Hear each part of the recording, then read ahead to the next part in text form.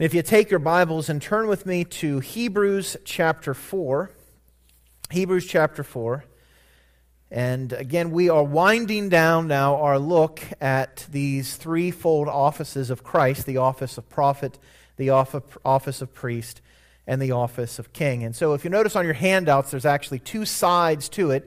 The first side sort of finishes up our look at the kingly office, which is, I'm hoping, what we're going to get through this evening. And then next week, we'll likely consider the second half of this, which is sort of summing up everything. And Hebrews chapter 4 does a good job, the writer of Hebrews does a good job of pointing us to all three of Christ's offices. And so I'd like us to begin in verse 12, and we'll read through verse 16. And if we're not going to, we're probably not going to get to this evening, but at least he can have you meditating on and thinking about it throughout the week. Hebrews chapter 4, verse 12. For the word of God is living and active, sharper than any two-edged sword, piercing to the division of soul and of spirit, of joints and of marrow, and discerning the thoughts and intentions of the heart. And no creature is hidden from his sight, but all are naked and exposed to the eyes of him to whom we must give account. Since then we have a great high priest who has passed through the heavens, Jesus, the Son of God, let us hold fast our confession. For we do not have a high priest who is unable to sympathize with our weakness, but one who in every respect has been tempted as we are, yet without sin.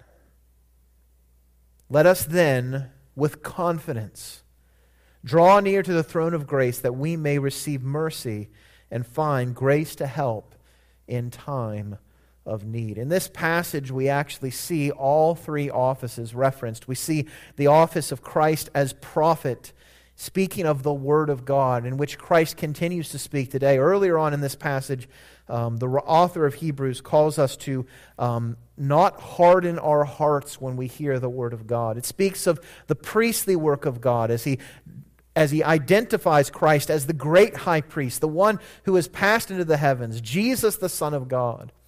And he speaks of Christ in his conquering power as king, as he is the one who is tempted like as we are, but what makes him different from us is that although we are so often weak, as we are so often failing in sin, Christ has conquered. He is without sin.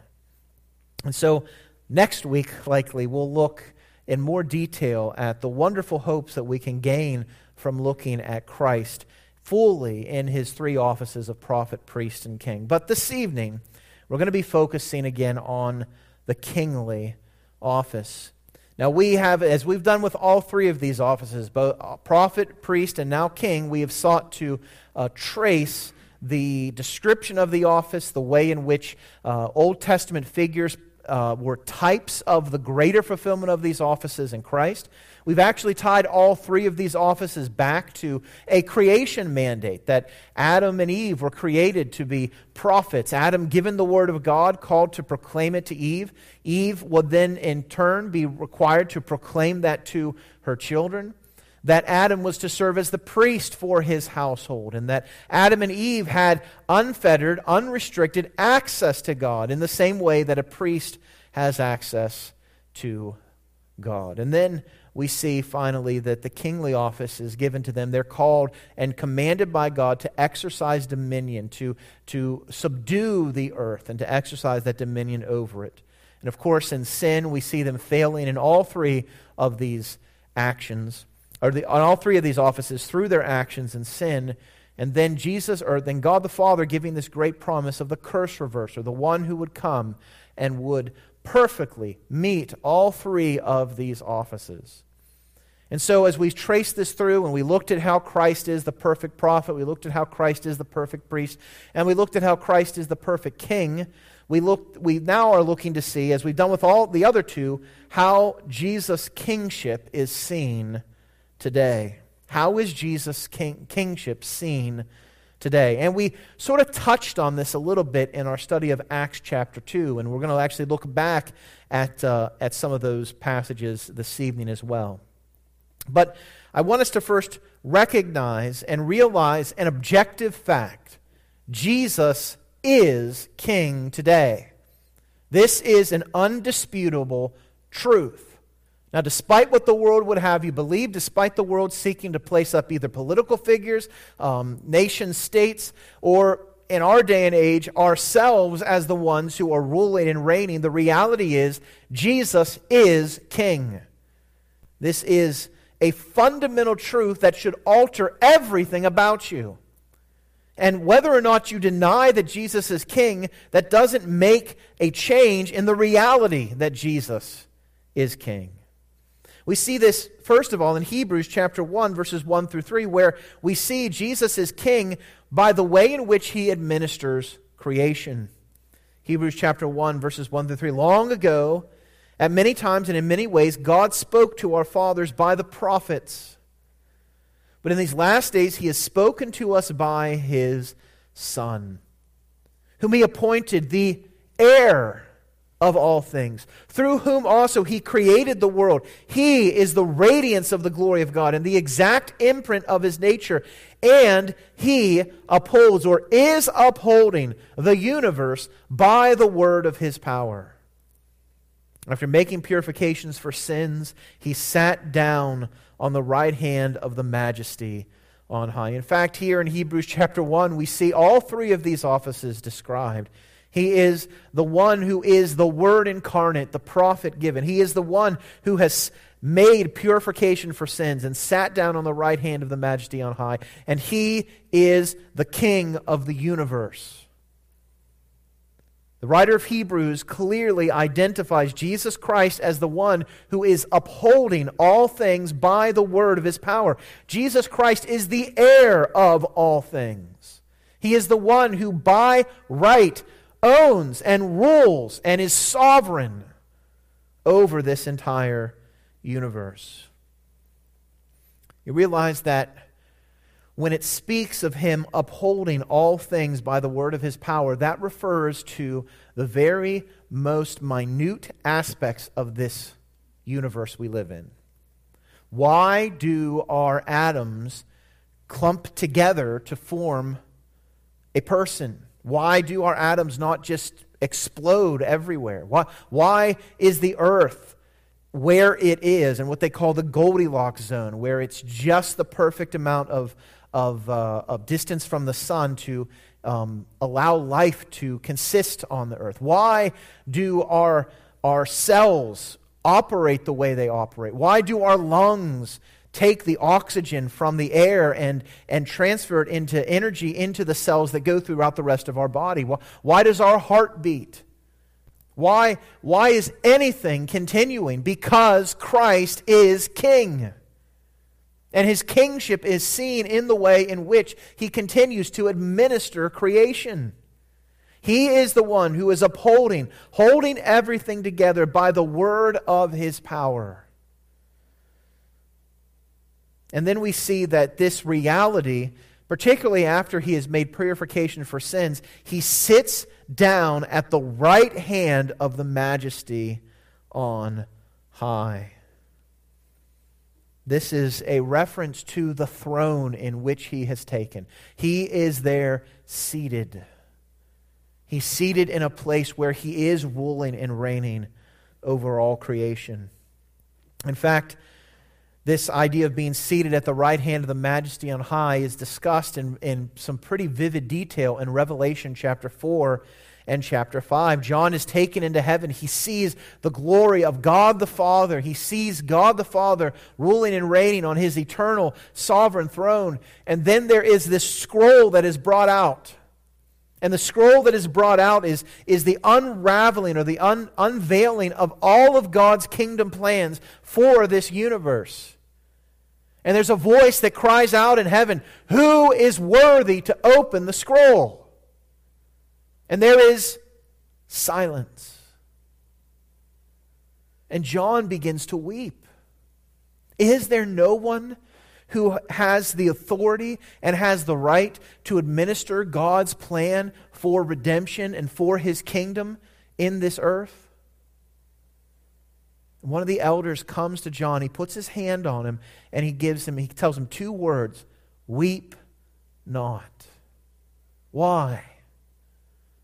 For the Lion of the tribe of Judah has conquered, and He can take the scroll and open its seals. And then he looks and he sees a lamb standing as though he has been slain. And there's this glorious image where the Father who is in control of all things, the cosmic sovereign, gives, or actually the Son comes and takes the scroll from the hands of the eternal King, and He opens and unravels what we find in the rest of the book of Revelation, the purpose of God for His kingdom on earth. Who is it that has that right? Christ. He is the one who is bringing all things and working all things after the counsel of His good will. There's a wonderful hope in that kingdom plan that those who are in Christ by faith, we have great hope, we have great joy. But as you continue through the book of Revelation, while there is much said to those that are followers of Christ in that book does not only focus on the works of the Lamb for the church. What else does the Lamb do in that book? He administers and brings about and guides all things in the earth. You have nations falling. You have people crying out to the mountains to hide themselves and to fall upon them. You have innumerable amounts of things happening from a cosmic level. The sun being dark and the moon turned to blood. The stars falling from the heavens. And all of this proceeds from the mouth of the Lamb who is King. This vision of who Christ is, as He is the one who is actively administering creation, it should terrify those who would rise up against Him. Because He is King. And He will not permit rebellion. He will not permit those who rise up against His reign to remain that way forever. And so we have Christ, who is the King of the universe. Now, one of the things that we need to recognize, particularly the book of Revelation, which is written to these 7 churches in Asia Minor, and each of those churches is struggling with different things. They have their own sin struggles themselves, but in those commands and in those things given to them, and in this story of what Christ is doing, there is great hope for God's true people. Because particularly for the church in Asia Minor, things did not look like Christ was reigning on the throne from an outward appearance. They were persecuted. They were suffering for the name of Christ. There was a society that they lived and moved in that was riddled with corruption, riddled with moral decay, riddled with perversion. And they could look at their surrounding environment and come to a conclusion that, where is Christ in all this? And the book of Revelation comes in and says, Christ is still on the throne. So we need to make sure we never forget this reality.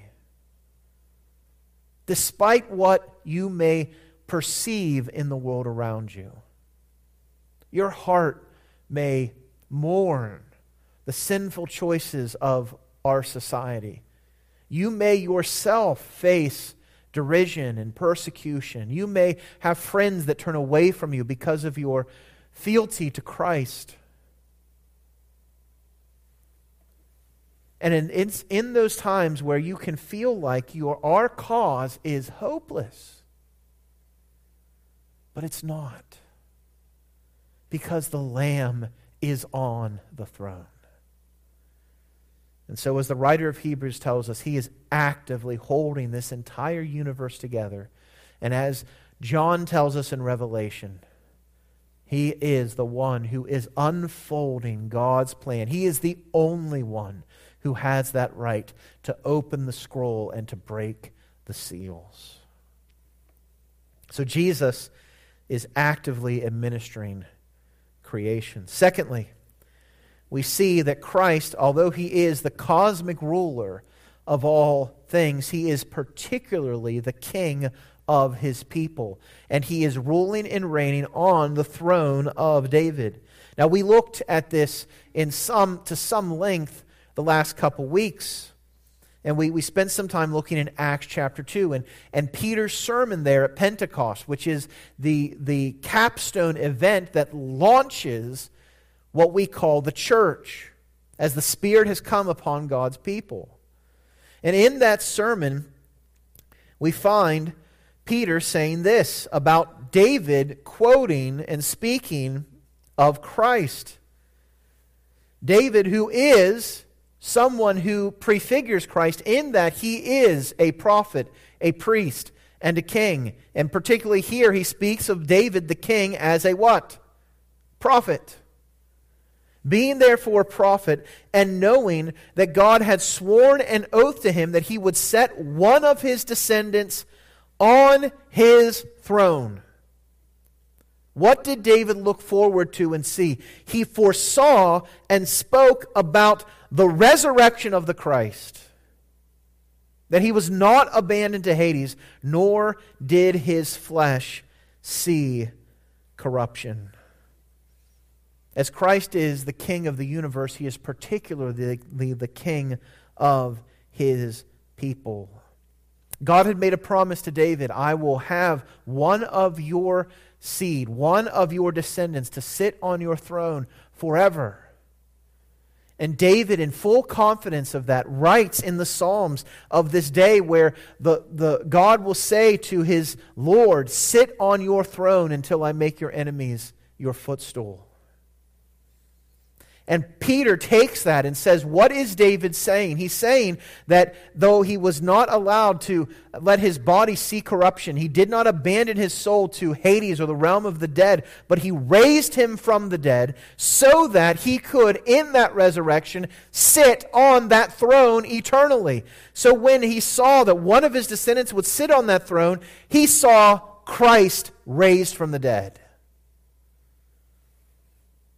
And actually, Peter will go on to say that of this fact, he and the other apostles that are there on the day of Pentecost are witnesses, along with the crowds, of what God has done. For the Messiah to reign eternally on David's throne, He would have to have victory over death. He would have to exercise dominion over it, and He did. And the resurrection of Jesus is the fulfillment of David's hope. And so Peter concludes, this is the final thing that he drives home, he hammers the nail home with this last statement in this sermon. Let all the house of Israel therefore know for certain that God has made Him, the Lord, both Lord and Christ, this Jesus whom you crucified. Lord being King, Christ being Messiah. And this happens through the resurrection of Jesus Christ. Christ, Jesus of Nazareth, is Christ and King. And so, this is a position that Jesus holds eternally. So while He is the King of the universe, He is more particularly the King of His people. We looked this morning in Deuteronomy where Moses charges Israel and speaks to them of the exalted place they have among all the other nations of the earth. Why is that? Because there is no other nation that has the God so near to it as Yahweh is to His people. There is no other nation to whom God has spoken and given His righteous rules but Israel. That there is a special relationship between God as King and those who are His particular, peculiar covenant people. And what we see happening here and what Peter is pointing to in Acts chapter 2 is the reality that Christ has expanded that kingdom so that the church is not simply made up of Jews, but that it also reaches to Gentiles, and that the kingdom of God encompasses people from every kindred, tribe, nation, and tongue. So that while Christ is the cosmic king, he is especially the king of his people. So that we who have fled to Christ for hope can find strong encouragement and hope in the midst of these difficult times. Not only do we know that Christ is going to set everything right, but he is going to create a new heavens and a new earth in which righteousness dwells. And that we are the benefactors of that. That at this moment, in this place, Jesus Christ is in heaven, ruling and reigning on the throne of David. That he is king of his people. There is no more a fear that we will have corrupt, sinful kings. When you think of the kings of Israel, what do you think of as the best king? What comes to your mind as the best king of Israel? Everyone's like, David. Scriptures describe him as a man after God's own heart. What did David do? Wonderful things by God's power. But he also did terrible things as a fallen sinner. He had, at the least amount, he had an affair with Bathsheba. If you understand the culture and the time and the age in which, there was certainly an exertion of power over her in that moment, so that it could even possibly be defined as sexual assault. When she ends up pregnant by him, he continues to push his way through and has her husband killed. We see he plays favorites with his sons. There are issues in the way in which he administers justice. And David, the pinnacle of the kings of Israel, a man after God's own heart, he is still only a man. And he fails. His son comes up after him, and his son, who is the king of God's kingdom, is a man who seeks wisdom. And for a majority of his reign applies that wisdom, but he doesn't always apply it correctly. His heart goes after other women and their gods. He heaps up to himself concubines and wives. And in his old feeble age, he's taken advantage of, and he doesn't exercise wisdom, bringing about in the next kingdom, the next two kings, a civil war that leaves thousands dead and will lead to conflict between the northern and the southern kingdom until the day in which both kingdoms are taken captive and carried away by heathen nations. These are the best of the kings among men. But do you realize that today, those who have faith in Christ alone for their salvation, you are in a kingdom that is being ruled and reigned over by a Christ who has never committed sin. You have a king who will always faithfully execute justice. You have a king who Isaiah describes as a wonderful counselor, the mighty God, the everlasting Father, the Prince of Peace, the one in whom the government will be upon his shoulders. And he will faithfully exercise that role as king. And that's happening today. He is a good king. He is a perfect king. And if you are in him by faith, he is your king. And so there's this wonderful hope that in the resurrection of Christ, God has made this Jesus who was crucified by the crowds in Jerusalem both King and Christ, Lord and Christ, King and Messiah. So Christ is ruling on David's throne today. And then the final thing that we see is that Christ leads his people in conquest. Christ leads his people in conquest. We see this particularly in the amazing confession of Peter when Jesus turns to them and asks them who people say he is. Jesus had a following. That following was beginning to dwindle. People were turning away from him. And so he turns to the disciples and he asks them, who do men say that I am? And the disciples say, some say that you're Elijah, some say that you're one of the prophets, some say that you're even John the Baptist resurrected from the dead. And then Jesus comes and pointedly asks the disciples, but who do you say that I am? And Peter responds, you are the Christ. You are the Christ, the Son of the living God.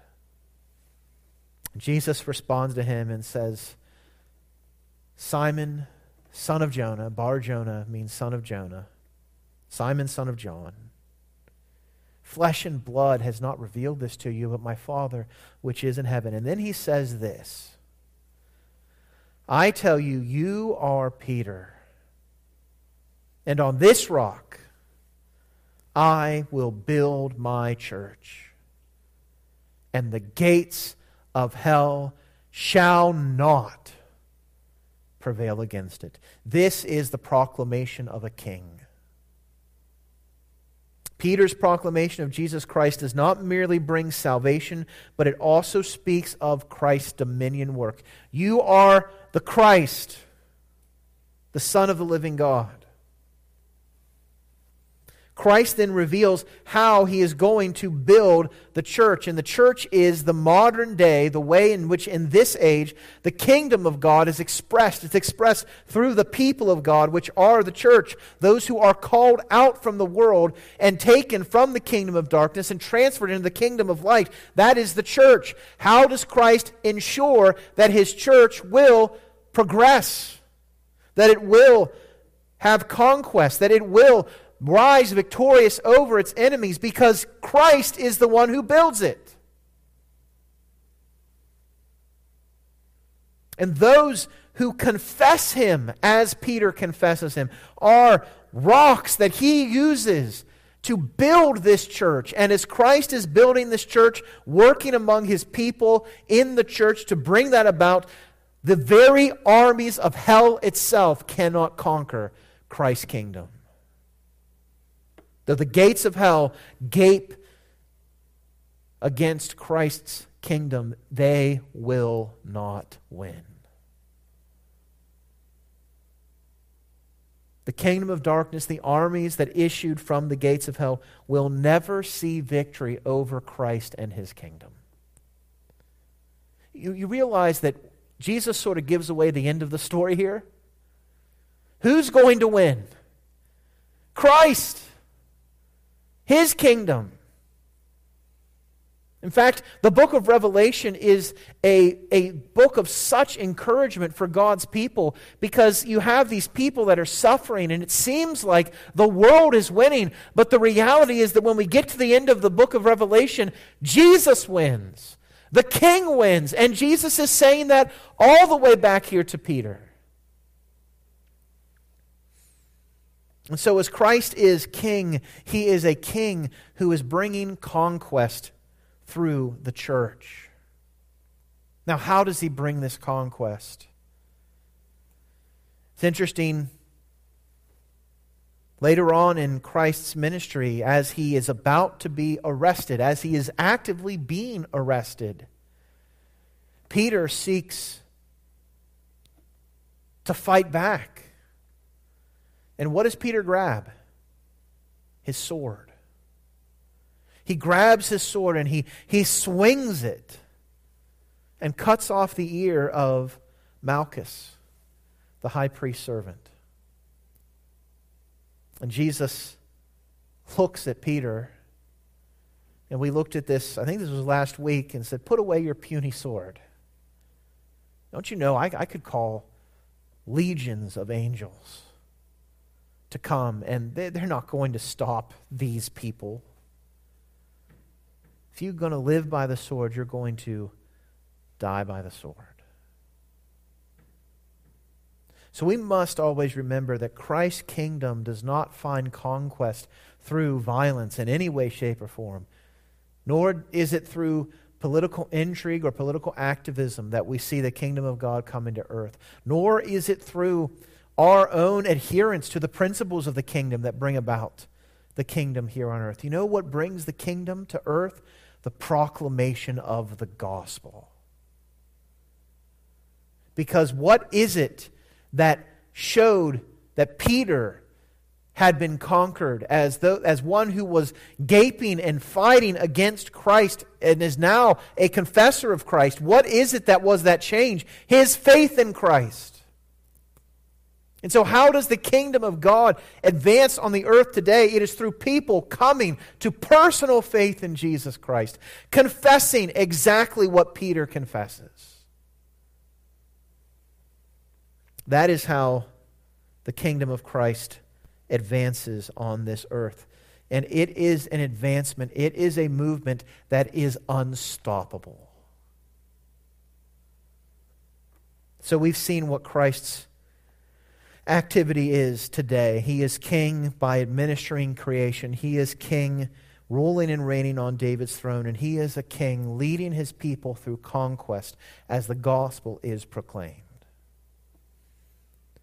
So now, what does that mean for us? What is the call for the church, the way in which the kingdom of God is exhibited today? What is it that we are to be doing? How does the kingship of Christ affect us on a day-to-day basis? And that's where we look at really what Jesus is doing as prophet and as priest and as a king. He is seeking to restore us to the offices that we were originally created to be.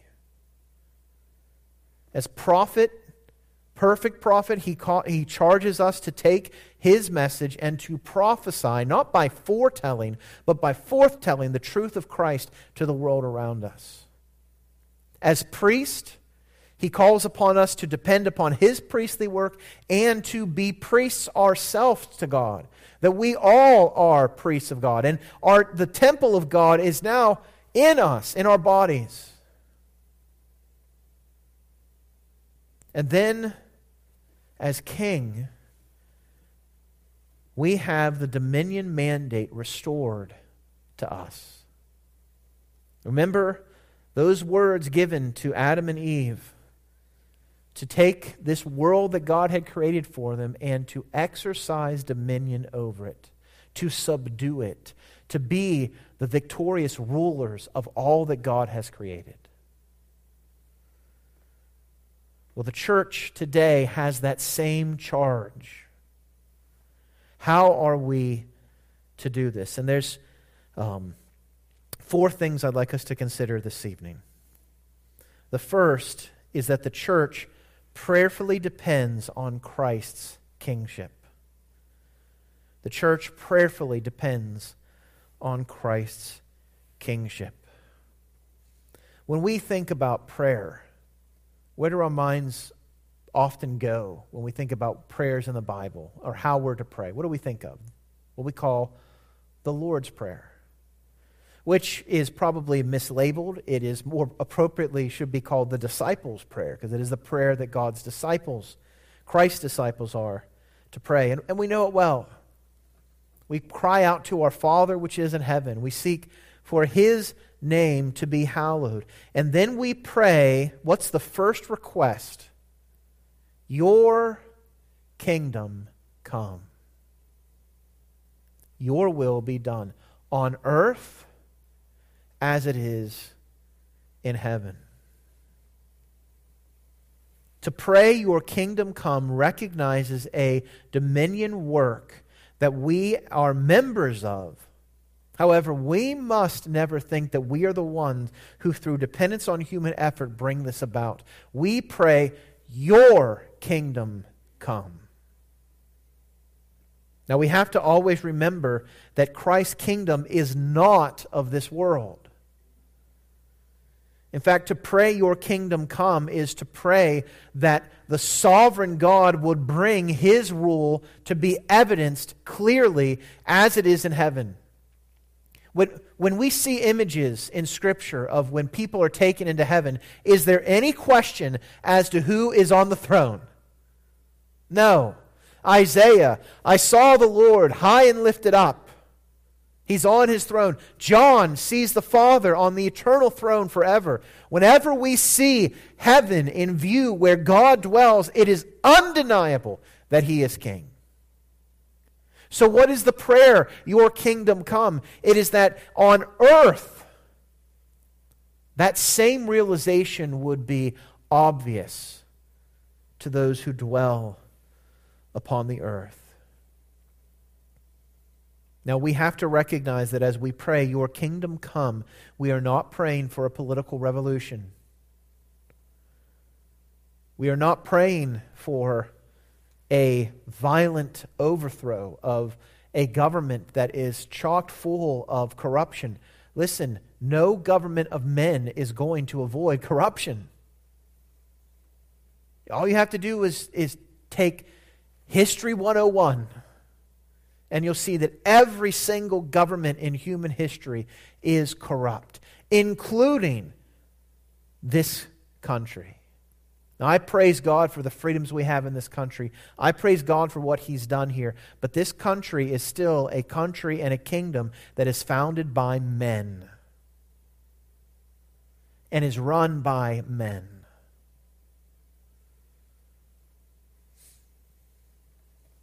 And so we need to push aside the call that people would have us believe today that we can bring the kingdom of God through political revolution or even through violence and overthrow of the current corrupt governments. We must remember that Christ is building the church. He is building the church. And so when we pray for Him to build the church, we are praying for Him to build it in the way He has designed it to be built. Again, Jesus could come today with legions of angels and set everything wrong in America right. Could He not do that? But He hasn't chosen to do that. You know what He has chosen to do? To take His people and to use them to bring about the growth of His kingdom, the advance of His kingdom through individual faith in Christ. And so our prayer should be, your kingdom come. As Jesus tells His disciples, look at the fields. They're white unto harvest.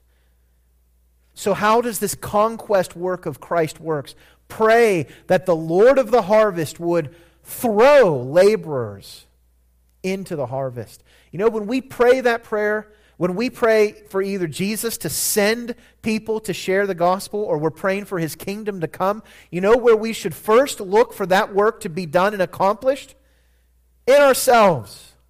Use me, Lord, to bring your kingdom on earth. Use me to be one that is sent out to share the gospel to those who are still lost in the darkness of this present kingdom.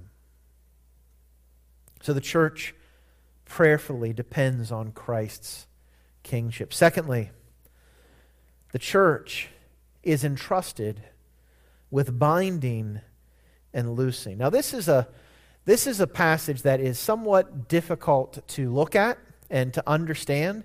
This is perhaps would fit in, although this isn't written by Paul, I think this would fit into what Peter is describing as hard things to understand. Because just on the heels of Jesus saying, I'm going to build my church and the gates of hell are not going to prevail against it, he says this to Peter and by implication, all the apostles, and by further implication, the church of God. He gives to the church the keys of the kingdom of heaven. Whatever we bind on earth shall be bound in heaven, and whatever we loose on earth shall be loosed in heaven. Now, what is Jesus saying here? Well, I think one thing we have to recognize is that Christ is making a stunning statement, and something that to some extent we push back against, particularly as Protestants, but we cannot be around the fact that Jesus is saying access to the kingdom is given to those in the kingdom. Access to the kingdom is given to the church. Well, wait a second. What do you mean by that?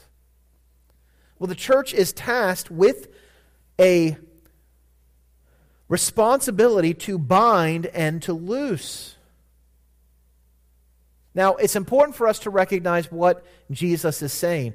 He is not saying that he is endowing an organization or a particular individual with this power to loose and to bind, so that the apostles, or that, as the Roman Catholic Church would take this passage and make it to mean that the magisterium, particularly the Pope, has this power to determine who gets in and who gets out.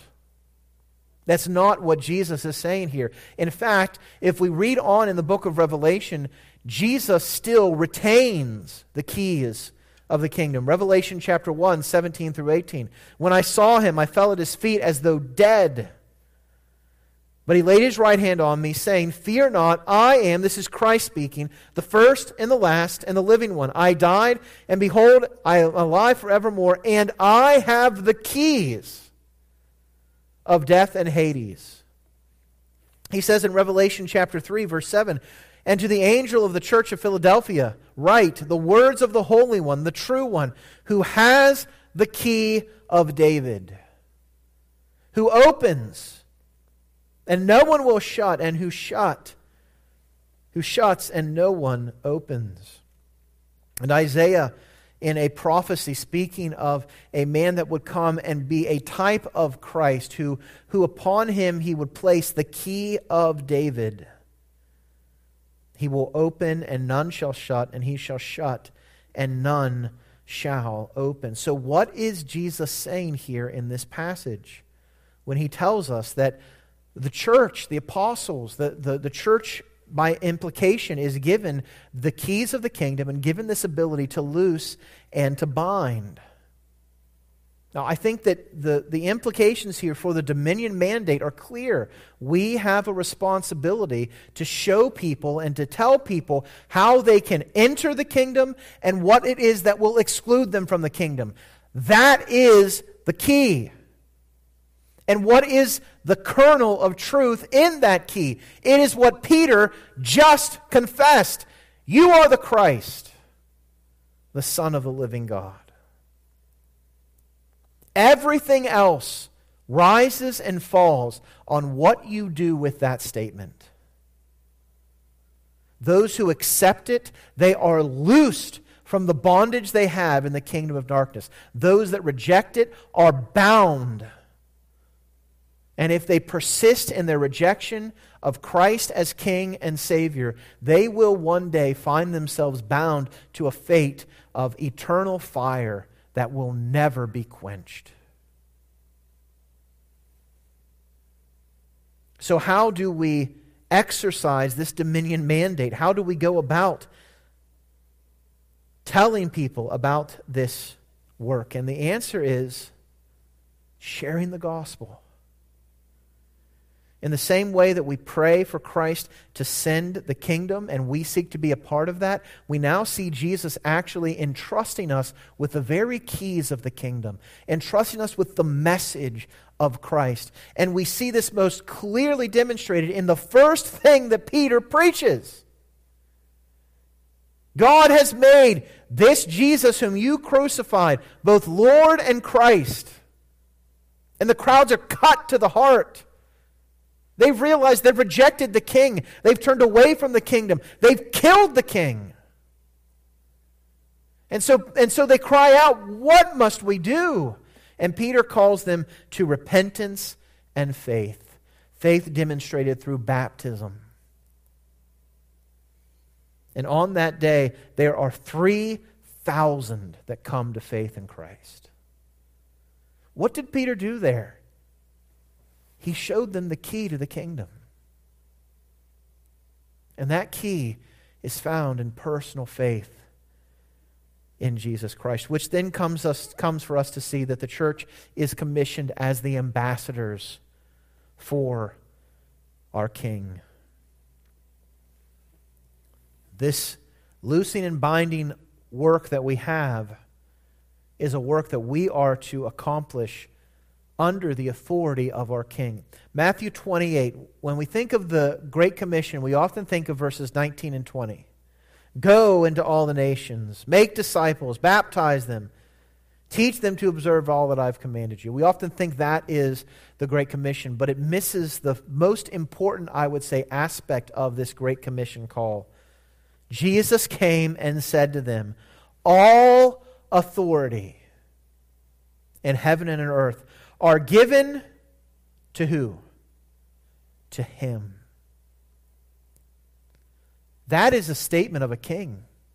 Who is the highest authority in a nation? The king. Who is the highest authority among the kingdom of God? Christ. And so He charges His disciples, I have all authority. So under that authority, go and make disciples of all nations. Teach them to observe all that I have commanded you. Baptize them in the name of the Father, the Son, and the Holy Spirit. And then notice where we find the strength of this. Look, I am with you how often? Always. Even unto the end of the age. Again, we see all of these things beginning to become connected. Jesus said that He's going to build the church, that He's going to build it upon the rock of those who confess Christ as Savior. He said He gives unto that church the keys of the kingdom. He gives unto them the responsibility of loosing and binding. But then how is it that they go about this ambassadorial work that they have? Christ is with them. So that what we do as His servants, what we do in pursuing the kingdom is actually the work of Christ in us. When you share the gospel, that is Christ at work in you. When you see someone come to faith in Christ, did you do that? No. Who did that? Christ did that. We are but messengers. And do you see now how the current prophetic work of the church and the current dominion work of the church, proclaiming God's word and exercising dominion, now come together? Paul puts it this way to the church at Corinth.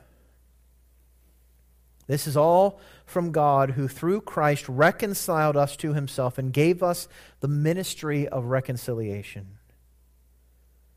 You see what Christ did? He reconciles us, He places us in His kingdom, and then He gives us a service, the ministry of reconciliation. That is, in Christ, God was reconciling the world to Himself, not counting their trespasses against them, and entrusting to us the message of reconciliation. Do you notice what he says there twice? Christ gave us this ministry. Christ entrusts us with this message. Isn't that remarkable? Jesus chooses to use His church as His ambassadors. And that's what the conclusion Paul drives to. Therefore, we are ambassadors for Christ. And again, who is the one who's making this appeal? It is God making the appeal through us. We plead, we implore people on the behalf of Christ, be reconciled to God. And that reconciliation comes through the work that Christ has done, being made to be sin for us who knew no sin, so that we might become the righteousness of God. So we are ambassadors for Christ. Our dominion mandate calls upon us to take the message of Christ. We have been entrusted with this message. We have been given this ministry. And to plead, implore people on Christ's behalf, be reconciled to God. We are calling people who are caught in the domain of darkness and calling them by faith in Christ alone to be transferred into the kingdom of His beloved Son, in whom we have redemption, the forgiveness of sins. This is the reality of how Christ's kingdom grows. He uses us as ambassadors. And so, as ambassadors, we need to prayerfully depend upon Him, praying, "Your kingdom come." We need to realize that we've been given the keys of the kingdom, that we will bind and loose people as we share the gospel message. And as we have been given this wonderful privilege, entrusted with the message of reconciliation, we are ambassadors for the King. And then there's one final thing, and I won't spend much time here because we've been dealing with this on Sunday mornings recently. But the church finally anticipates the King's return. This really goes back to everything Peter has been calling us to as pilgrims in both his first and second letter. As citizens of the kingdom, we wait the return of the King.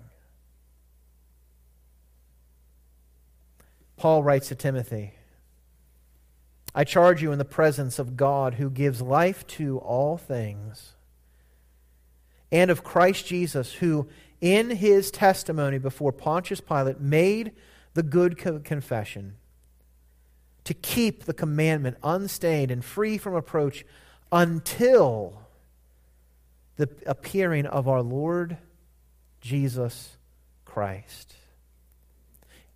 Just a quick note, that term, Lord Jesus Christ, is so commonplace in the parlance of what we have in Christianity. And I think it's important we recognize what each one of those things is saying. Lord refers to Him as sovereign, as King. Jesus as the man, Jesus of Nazareth. Christ, Messiah, Savior, Yahweh, Anointed One.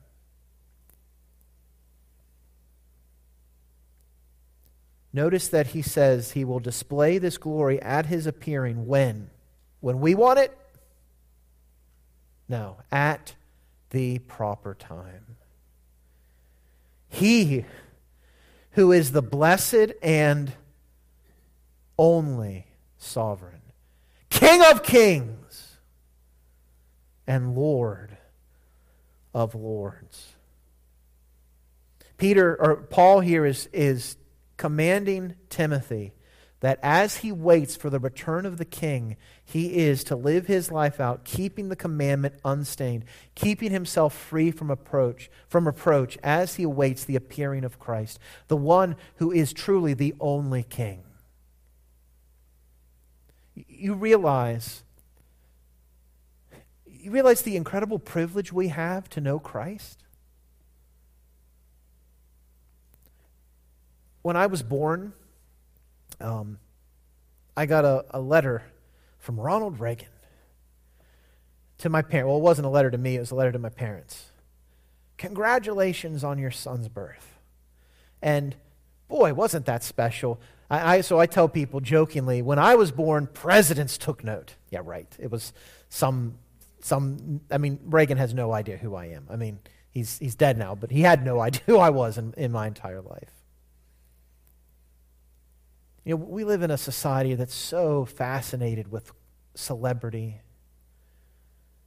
I mean, you would consider it a privilege if a president were to come to your house, let alone imagine if the King of England came. You know what Paul is saying to Timothy here? He says, look, these are puny kings. These are puny rulers. There's only one true sovereign. There's only one King of kings and Lord of lords. And you know him. By faith, he's in you. And you know what he says to his disciples? You know what he says to the 12 before he heads to the cross?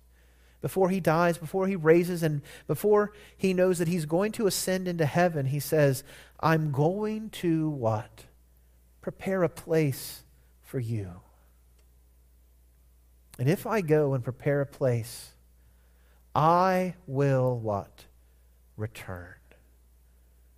And Jesus says one of his motivations for returning is so that where he is, we, his people, may be also.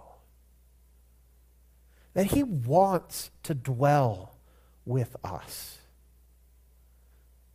That is remarkable. I can tell you right now, the King of England has no desire to live with me in Carnegie. But the King of Kings desires my presence before him. And so we wait patiently for the return of the King. We wait patiently for the day when the King will come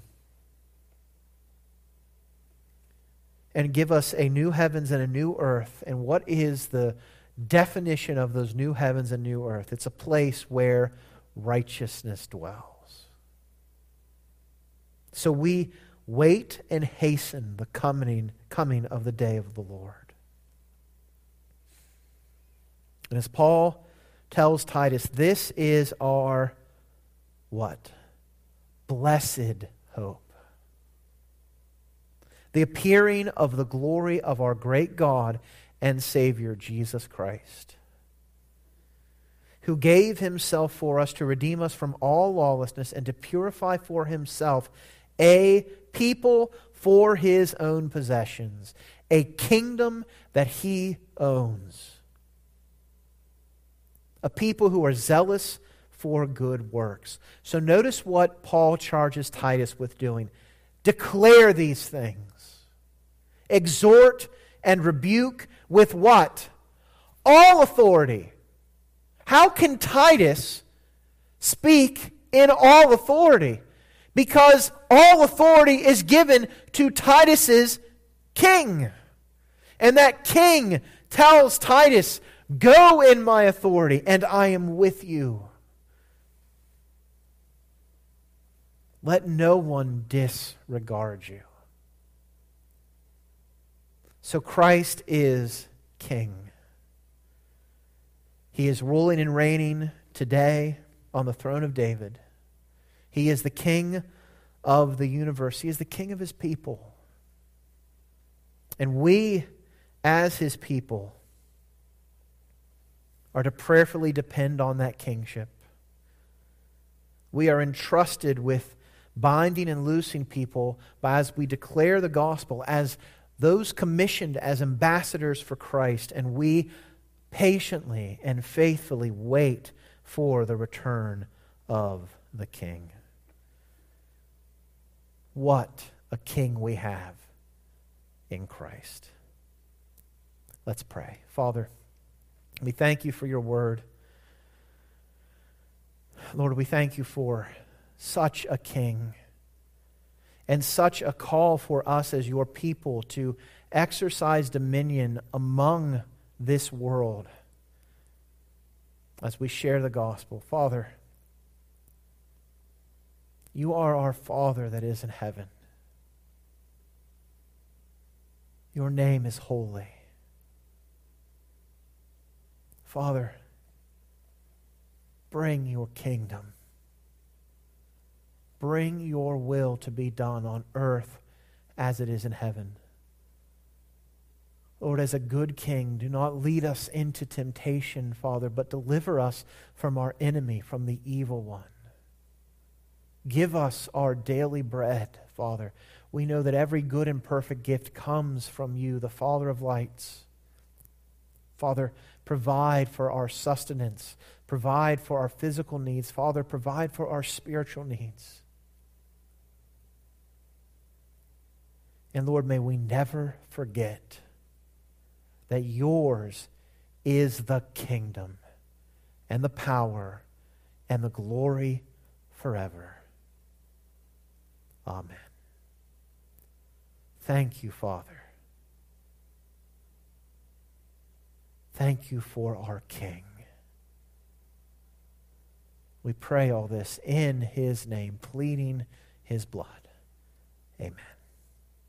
Thanks so much for joining us here in person. Thanks for joining us online. Have a great week.